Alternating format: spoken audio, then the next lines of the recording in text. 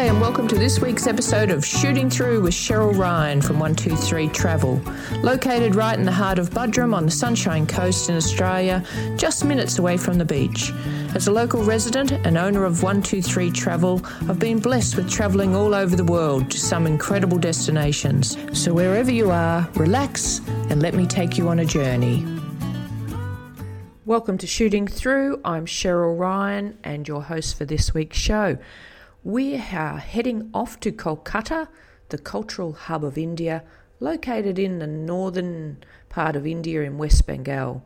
Kolkata, as many of you may know, it's a British name. Its British name was Calcutta, and so you may be wondering why I'm calling it Kolkata. It's a wonderful city with a rich colonial history, but the British seem to struggle with Indian names, and today it is more well known by its Indian name of Kolkata, which I prefer to use as well. So arriving in Kolkata, it can feel a little like a visit to a crumbling city, but it's certainly full of magic, and once you start exploring it, as I discovered, it's got a lot on offer.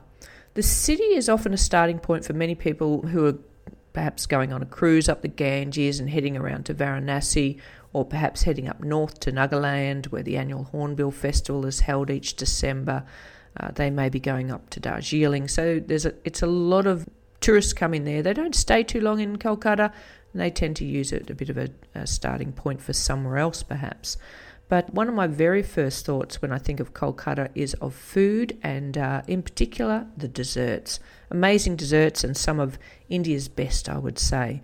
Two of my favourites are the sandesh, a sweet moist fudge made with fresh paneer cheese, and the other is called mishti doi. And this is a reduced milk dessert, and it's mixed with caramelised jaggery sugar and then mixed with curd, and it's set into small pottery cups, and it's very rich and extremely delicious. So we're going to plan a bit of an itinerary for Kolkata. I would suggest probably having at least 3 days to see all the main sites, and this will allow you to do it in a bit of a relaxed manner as well, and you may even like to add on another couple of days if you've got the time. There's a variety of accommodation choices in Kolkata, and I tried out several to get an idea where I thought the best spot to be located was. For somewhere central, the Oberoi Grand Hotel in the heart of the city is a great choice at a 5-star level.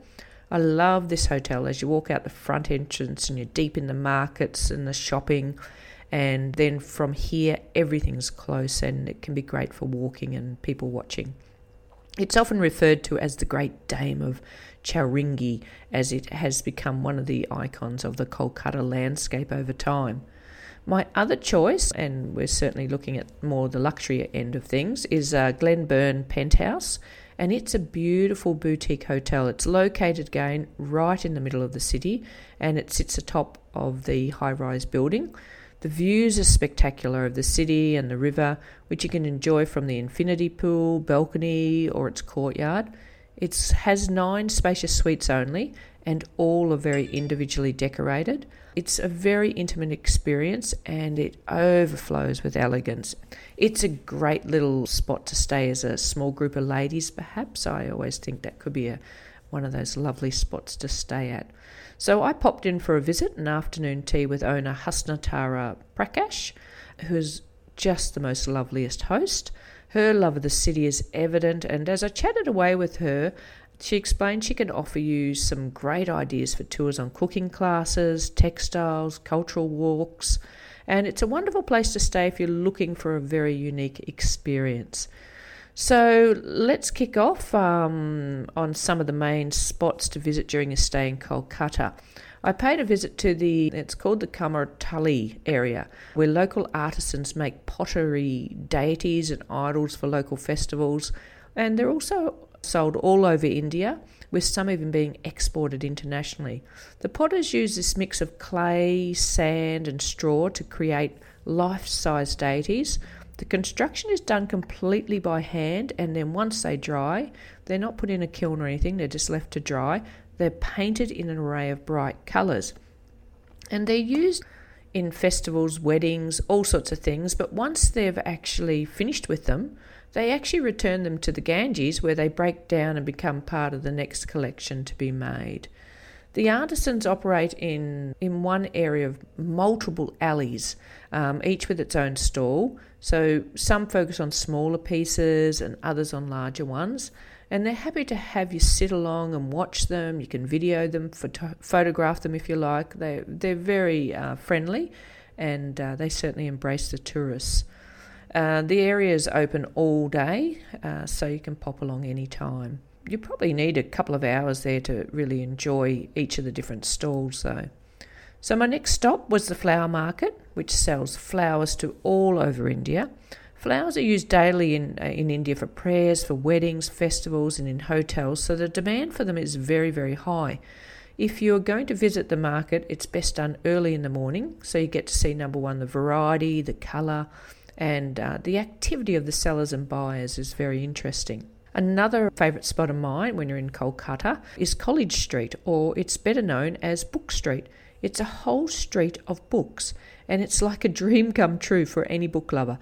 Everything from old to vintage can be found there: adults, children's books, comics, classics, and you will find English books along with some other languages as well. And it's probably one of the easiest places to dwindle away several hours if you're a bookworm like me, browsing this never-ending collection. It's the second largest of its kind in the world, and it's a great place to pick yourself up a good read. Once you've found your book, then close by and very handy, you can head just around the corner to the very famous and well-known Indian Coffee House, and you'll get a great cuppa there and you can sit and read your book. On the topic of food, a must visit is the Teretti Market. It's exceptional for its street food, and it's tucked away, and you may need to get some directions to find it. But once you do, it is a bustling, lively spot and one of the best Indian treasures for foodies. Well known for its Chinese dishes, it offers great opportunities to just roam from stall to stall, exploring all the different delicacies. And it's open usually from about 6 a.m. in the morning until 9 p.m. at night. So there's plenty of opportunity in time-wise to fit that into the itinerary. So to get a real understanding of the local food in Kolkata, I'd recommend doing a Kolkata street food tour. And this will give you a much deeper understanding of the dishes and the history surrounding the area. In the late afternoon, and if you're keen to do some shopping, then head off to Newmarket, where you'll find around 2,000 shops with a wide range of items being sold. Plenty of music, entertainment to be found here as well. And to finish off the day, head up to the rooftop bar at Blue and Beyond for drinks and a great view over the river. So no visit to Kolkata would be complete without a visit to Mother Teresa's house. This was definitely at the top of my list to visit when I was there, and it's considered perhaps more of a pilgrimage rather than a tourist destination. The house is very holy and a very serene place to visit, and it's located within the Missionaries of Charity. Thousands of tourists visit the house annually from all around the world. The house was founded in 1950 with a single purpose of selfless service towards the underprivileged and the poorest of the poor. A small museum houses the minimal belongings of Mother Teresa, and it is also the final resting place as she was buried in the tomb inside the house. You'll find people gathering to offer prayers here and doing meditation. You will go up a small set of stairs and you can see Mother Teresa's humble room where she lived for nearly 50 years, from 1953 to 1997. It consists just of a small bed, a small side table where she sat and did her writing, a small room decorated only with a thorn wreath and a cross. When you leave here, we'll move on to one of the finest architectural pieces in Kolkata and head off to see the Victoria Memorial, a piece of colonial grandeur made from white marble, created as a memorial for Queen Victoria, the first Empress of British India. It was a very slow construction, taking about 15 years to complete, and it opened in 1921. And an interesting little bit of trivia is that the place where the memorial now stands was originally the site of the Presidency Jail, which was demolished to make way for this memorial. So once you're inside the memorial, there is around 30,000 treasured artefacts, rare photographs, paintings depicting the life of the Queen. The museum is quite massive and it has 25 separate galleries, so you need to allow ample time if you want to see this entire collection. Of course, if you're short on time, then a visit to the outside garden is a lovely walk. You can explore the many ponds, foundations and statues that are sprinkled across some 64 acres of land, so not quite a short little stroll.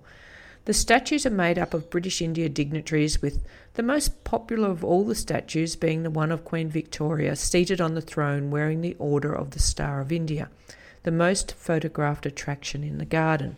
Lastly, you can always pop back in the evening to witness the light and sound show where the grounds are all illuminated and the story of Calcutta is told. So last but certainly not least, we need to visit the Marble Palace Mansion. It's located along a small lane and is home of the Raja Rajendra Muluk's home, or perhaps more suitably, I should say palatial house, as it's more of a palace than a home. This is certainly one for all the architects out there, as it has been built in neoclassical style, and this is easily seen with the use of the Italian marble, using 26 different types, which were all picked out from various places of the country to make it an architectural elegance.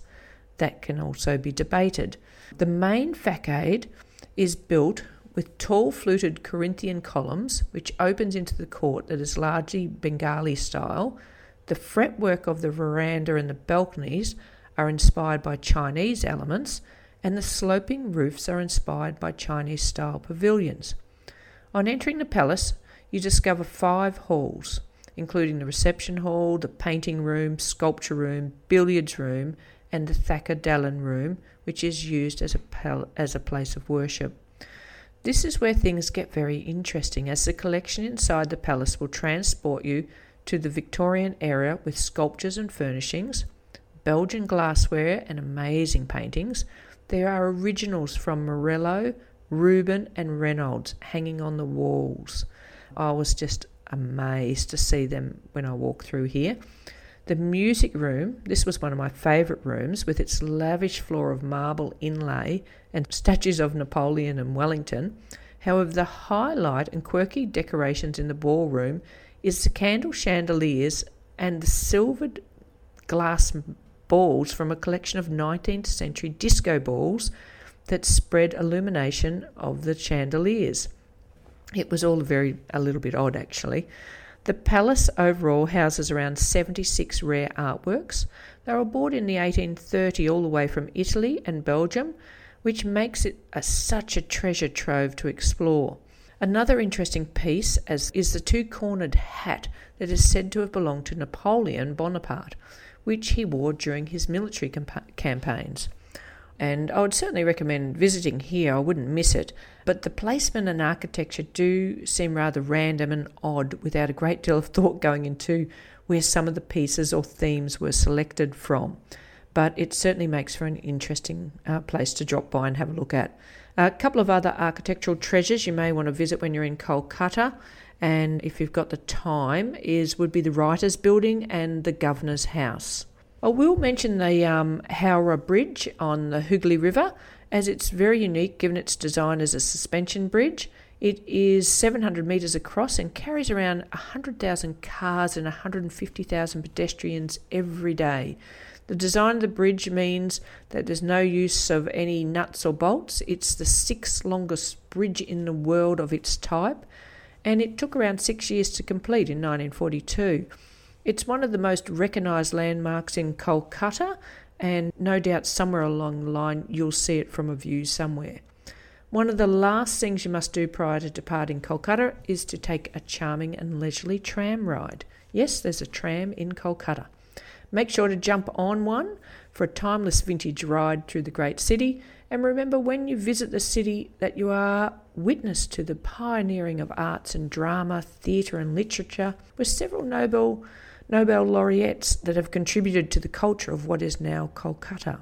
Well, I hope you have enjoyed this week's visit to Kolkata with me, and don't forget to join me next week as we venture down south to the home of Bollywood in Mumbai.